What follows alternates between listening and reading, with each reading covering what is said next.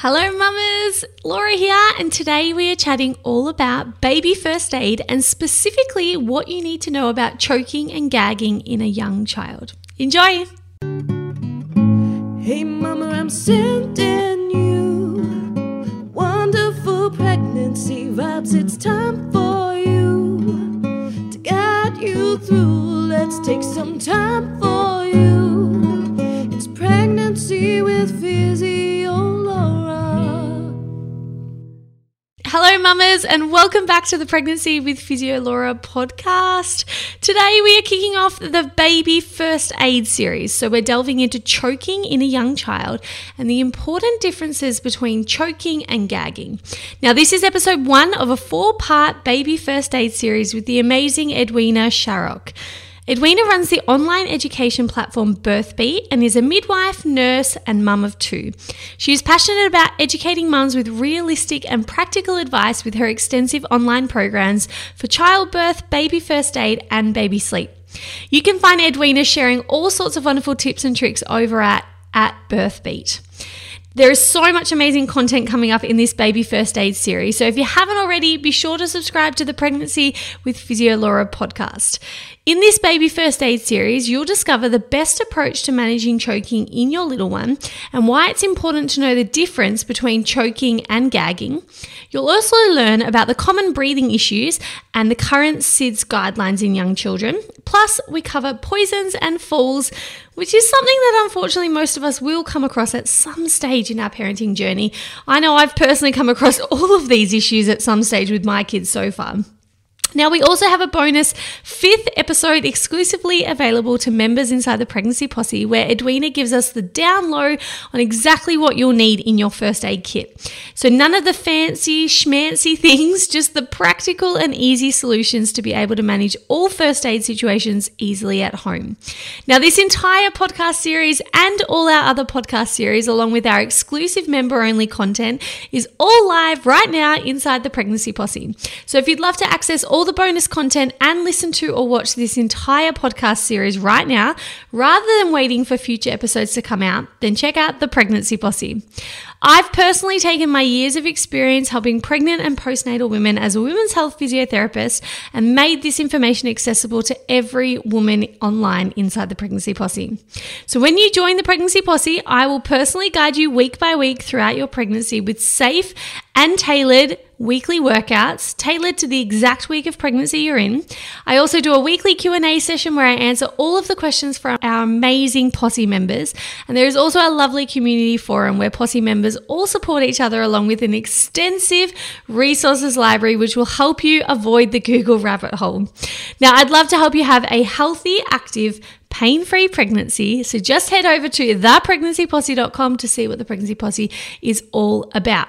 Now, let's get into episode 1 of our 4-part baby first aid series. You're going to love today's chat with Edwina as we dive into choking in children and how to best prevent this situation from occurring in the first place. Enjoy.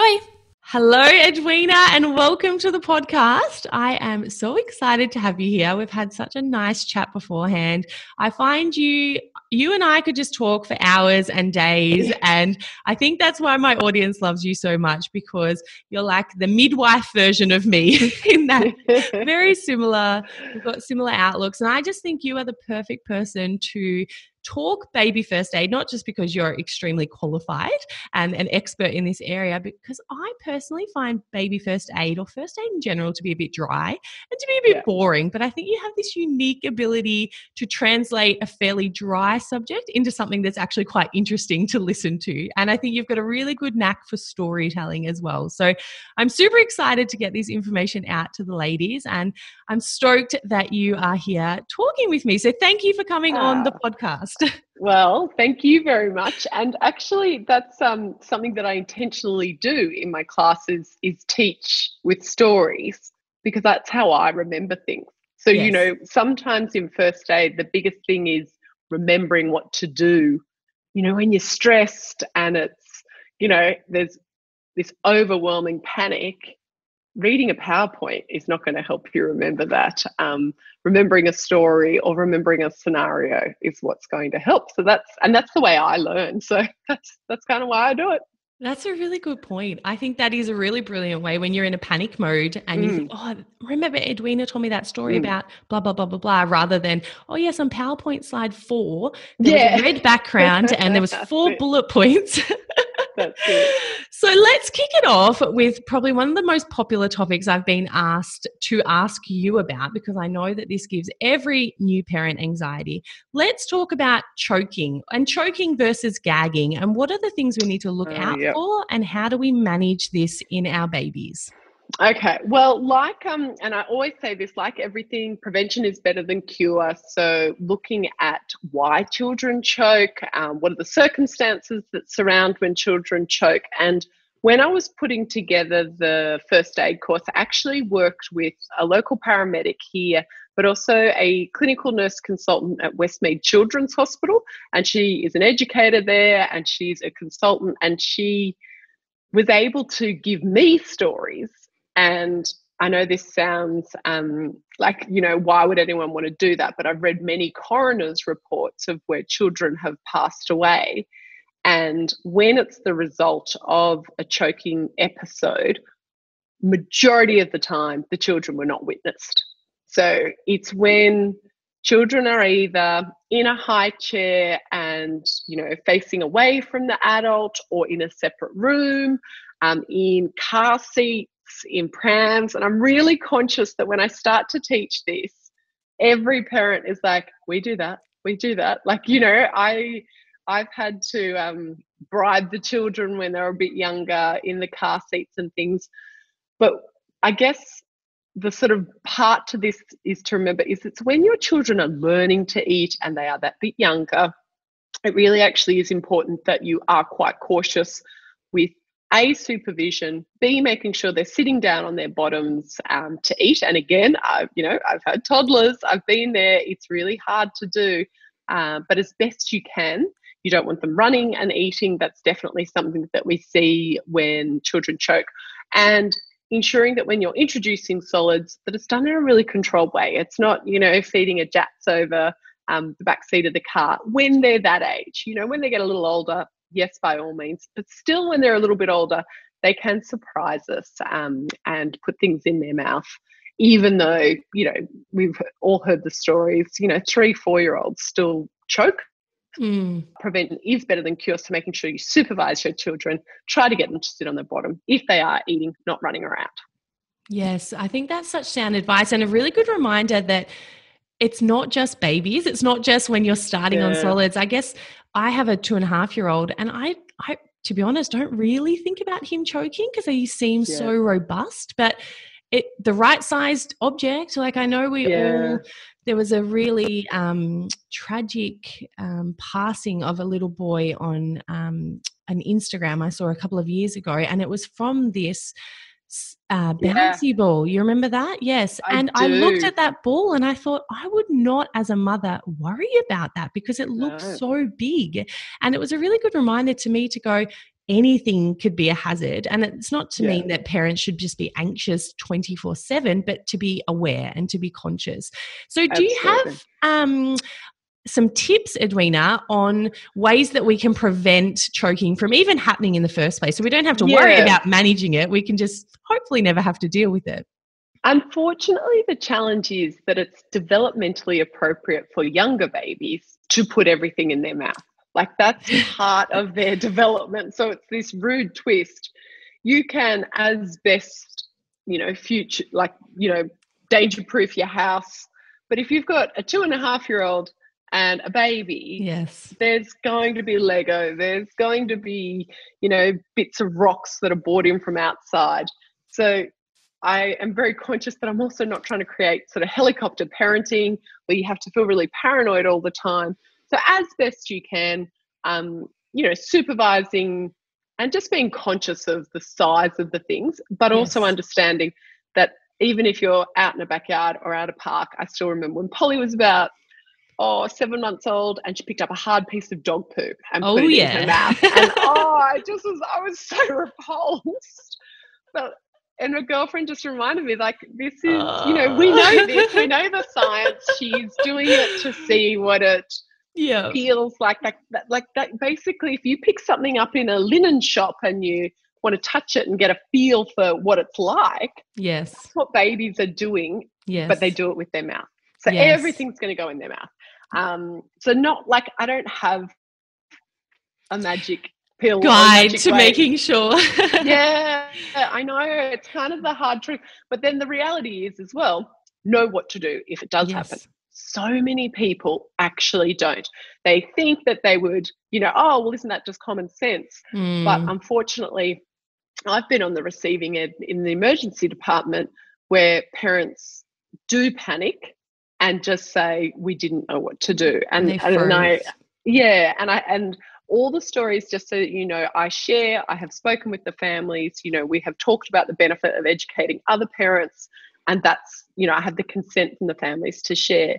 But last Christmas in our emergency department, we had a 2.5-year-old who choked on a sausage at a barbecue. A sausage? 2.5. So, it's not, I wouldn't have thought twice about giving a sausage to my 2.5-year-old. And I'm not saying don't do that. You also don't, you can't put your children on puree till they're that's not going to be healthy and good for them. But no one knew what to do.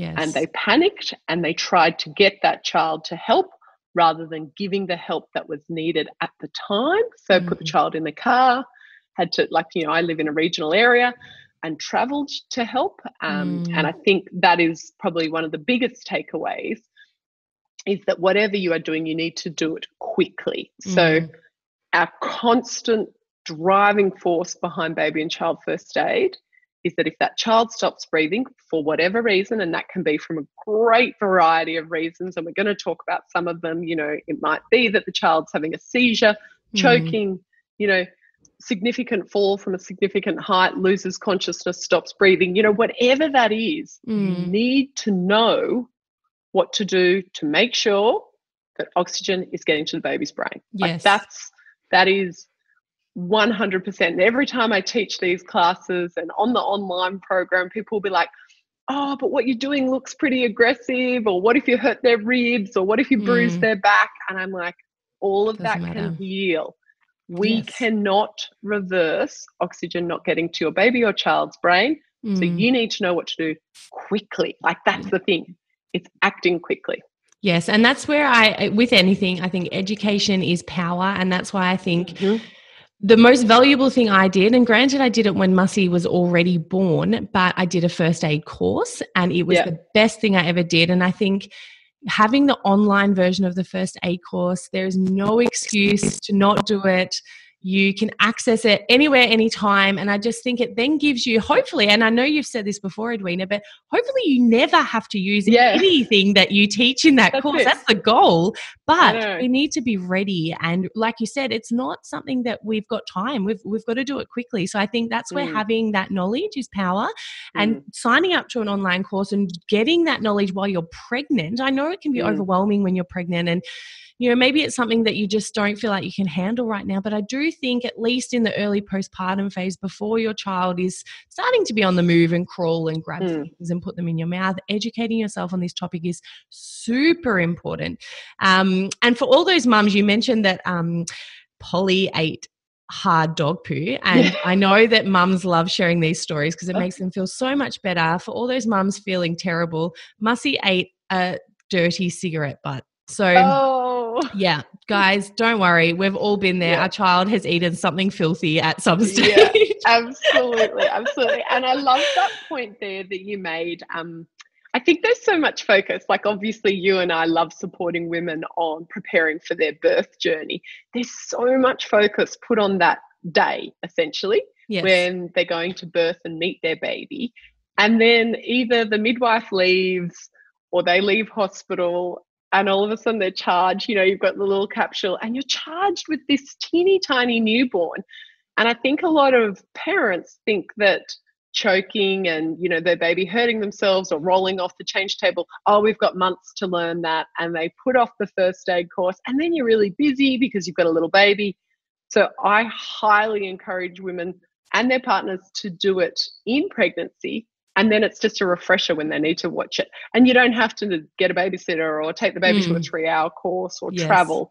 That's why I do it online, because I want to remove any barrier to parents getting access to this. And unfortunately, a lot of what I see is parents signing up after something's happened. They've had a scare and they're like, we were meaning to do a first aid course, but we just didn't get to it. And it sounds like I always am really torn between that. Well, I don't want parents to feel scared, but I also go, but you really need to do this course. Like if there's any course you need to do, you need to know what to do, because there's not time to Google or any other course you can be going, oh, I can go and find out a bit of research and I can work my way through this.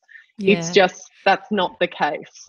Again, I think knowledge before the fact is power. I do the same with prolapse and incontinence and things. I like to educate women on how to best manage it and prevent it potentially without trying to scare them that everyone is going to suffer with this. But I still think I'd rather run the risk of scaring someone a little bit for the benefit of them having all this knowledge beforehand so they can manage it better. So I hear what you're saying, and I still think it's so worth doing in pregnancy though, especially because you can argue that you've got better headspace for most women anyway. Oh, absolutely. Before the newborn comes. More sleep, that's for sure. So I think that's super important. Now with choking, Edwina, there is a difference between choking and gagging. So can you explain the difference and how women would be able to work out whether their child is truly choking or whether it is just a gag? Absolutely. And so part of the course is that we obviously supply you with books and explanations and downloads. This little one is absolutely, I don't know if you can even see that, but this one's absolutely key. It's just a free downloadable on our Instagram page, but it talks about like that initial assessment, like what's going on here? Is the baby, and with choking and gagging, so choking is the obstruction of the airway, so the tube that goes, and I try and just use general language so that I'm not, kind of going, what's she talking about? But the pipe that essentially gets the air into the lungs is blocked or occluded. So that is what choking is. Gagging, even though it may appear to look like choking, like there might be a little bit of color change, the child will look really distressed, and it is a distressing thing to witness. It's actually like a developmentally appropriate stage, particularly when your child's learning to eat solids, and they kind of go, and babies, like newborns, do it. Everybody thinks that this is just for, they'll and it's a terrible sound. It's kind of like that. And they can do it after a breast milk, they can do it after a breast milk feed, or after a bottle feed. And what the baby or child is actually doing is learning themselves, oh, that was a little bit too much, or that was a high flow, or, the amount that I just put in my mouth was too much. But it's also really important that they know that you're supporting them. So as scary as it sounds, and it might be going, a little bit of color change and getting really red and looking really distressed, is if the parents are going, and running around and panicked, it's going to panic the child as well. So with gagging, know that it's a normal stage for your baby. Sit on your hands. And this is the big thing that I teach parents, because if somebody's making that sound and it sounds, like it does sound awful to hear, you're like, oh gosh, and they're trying to push it out themselves. Sorry, we're competing with the beautiful sunlight. I said to Laura, I shouldn't be complaining, but the beautiful sunlight that's streaming into my kitchen keeps knocking me on the head. But if your baby is trying to bring something up themselves, then all it is, it might be a bit of toast, or it might be, even a bit of puree, and you go and tap them on the back, which is pretty instinctive to do. And this is why it's important to understand the difference. And that helps bring it up. The first thing they're going to do is take a big, deep breath. The relief is like, and that's when you can really occlude the airway. So even if it's something that it's like a piece of Lego or a leaf or something they've picked up in their mouth and they're trying to bring it up themselves, if it is gagging, or what we call an effective cough, so that's how we define it in first aid, an effective cough or a non-effective cough, and gagging will fall under the effective cough banner. And we go along and go, tap, tap, tap, you're right. And they go, and bring it up. the first thing they're going to do is take that big deep breath. So that's why we say really just encourage them, look at them and say, oh yes, cough, cough, cough. What have you got in your mouth there? You know, lovely big smile on your face. When you can, and if you can clearly see it, you know, like a bit of a leaf or something they've put in their mouth, by all means grab it out, but don't go pushing. Like if you can see something, it's really important that you don't go digging your fingers in. You know, we used to call it the 2-finger swoop. That is no longer recommended, because that's when you can actually push it further back down as well. Yes. And then you go into, well, if it's not gagging and it's not an effective cough, what does that look like? And then you go into sort of managing choking and giving that first aid. Yes. And so just to clarify, when you say effective cough, does that mean you can hear them coughing or you can see that they are getting a cough out as opposed to being silent? So what that cough is trying to do is the air that is in their lung, they're trying to push that out to try and to try and sort of clear whatever is blocking and making them feel like they've got that choking. Yes. So I guess the best way to explain it is that they will try themselves until they are unable to, and that's when it becomes an ineffective cough. And I don't like to use the sound or no sound, because sometimes even with an ineffective cough, so like that, if you're seeing colour change, and we go into that in more detail, if you're seeing colour change, that's an ineffective cough, even though they are making some sound. That's a good point. I don't like the sound to be because even, you know, like if somebody has had a cardiac arrest, they can actually still appear to be having some breath activity. But if they're pulseless, you know, like, so it's just, it's like you don't want to go only this time. If there's colour change and they're distressed, you know, but they're making some sort of sound and they've got tone and they're working on it, let them keep working on it until that changes.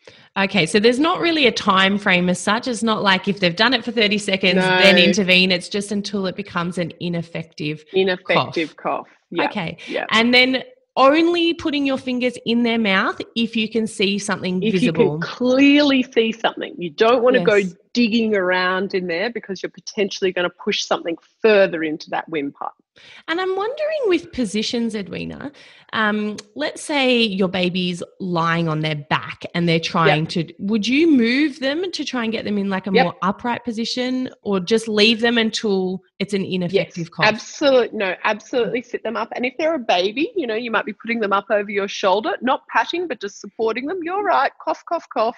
Bring it up, you know, or sometimes like this so that you can be able to see them, you know, supporting them on your on your leg. But again, depends on the age of the baby. An older child, you wouldn't really expect them to stay lying down. If they're trying to bring something up, they're going to stand up. They're going to use their shoulders and effort. When it gets into actually treating the choking, that's when positions change a little bit. Hey mamas, Laura here. How good was that episode? I just love how real and practical Edwina's advice is. So as I mentioned, baby first aid can be a very dry topic, something you can easily zone out of if it isn't presented in a dynamic or fun way. However, it is also one of the most important topics for the health of our children, and to give us confidence as new parents so we don't panic over every single little thing that a child might experience. And I just love that Edwina helps us understand how to prevent choking as best as we can, but also acknowledging that gagging is normal, and how to differentiate between stepping in and helping versus being hands off. And we certainly don't want to encourage any more anxiety in new mums than there already can be. If you'd like to learn more from Edwina, you can find her on Instagram at BirthBeat. And I'd love to hear from you over on my socials at PhysioLaura, and let me know your favourite learnings from today's episode, or if you've personally ever had to be in this position and put these learnings into practice before. Now, in the next few episodes of this baby first aid series, we will be chatting with Edwina about how to manage choking effectively with back blows, chest thrusts, and CPR if needed. We will also cover breathing troubles in children, SIDS guidelines, poisons, and falls, all very important topics. And if you haven't already, just subscribe to the Pregnancy with Physio Laura podcast so you don't miss our upcoming episodes in this wonderful series. Now, if you loved today's episode and you want to devour the next 3 episodes in this Baby First Aid series, you can find this entire series along with all our other podcast series live right now inside The Pregnancy Posse. For most series of the podcast, we also record exclusive bonus content for Pregnancy Posse members. And in the bonus member-only episode for this Baby First Aid series, Edwina talks us through exactly what you'll need to have in your first aid kit. It will only cost around $80 and she covers the most practical items, so none of the fluffy fancy things. Inside the Pregnancy Posse, you'll also find weekly guided pregnancy workouts, an extensive resources library on birth preparation, pelvic floor exercises, and managing pregnancy aches and pains, plus a wonderful community forum and weekly Q&A sessions with me. Now, I would love to help you have a wonderful pregnancy, birth, and postnatal experience. So just visit thepregnancyposse.com to see what the Pregnancy Posse is all about and to trial it for 7 days. I'll catch you soon for episode 2 in this 4-part Baby First Aid series, where we'll be covering exactly what to do should your child start choking, including back blows, chest thrusts, and CPR. Until then, Mama, sending you wonderful pregnancy vibes and enjoy the incredible journey that is pregnancy.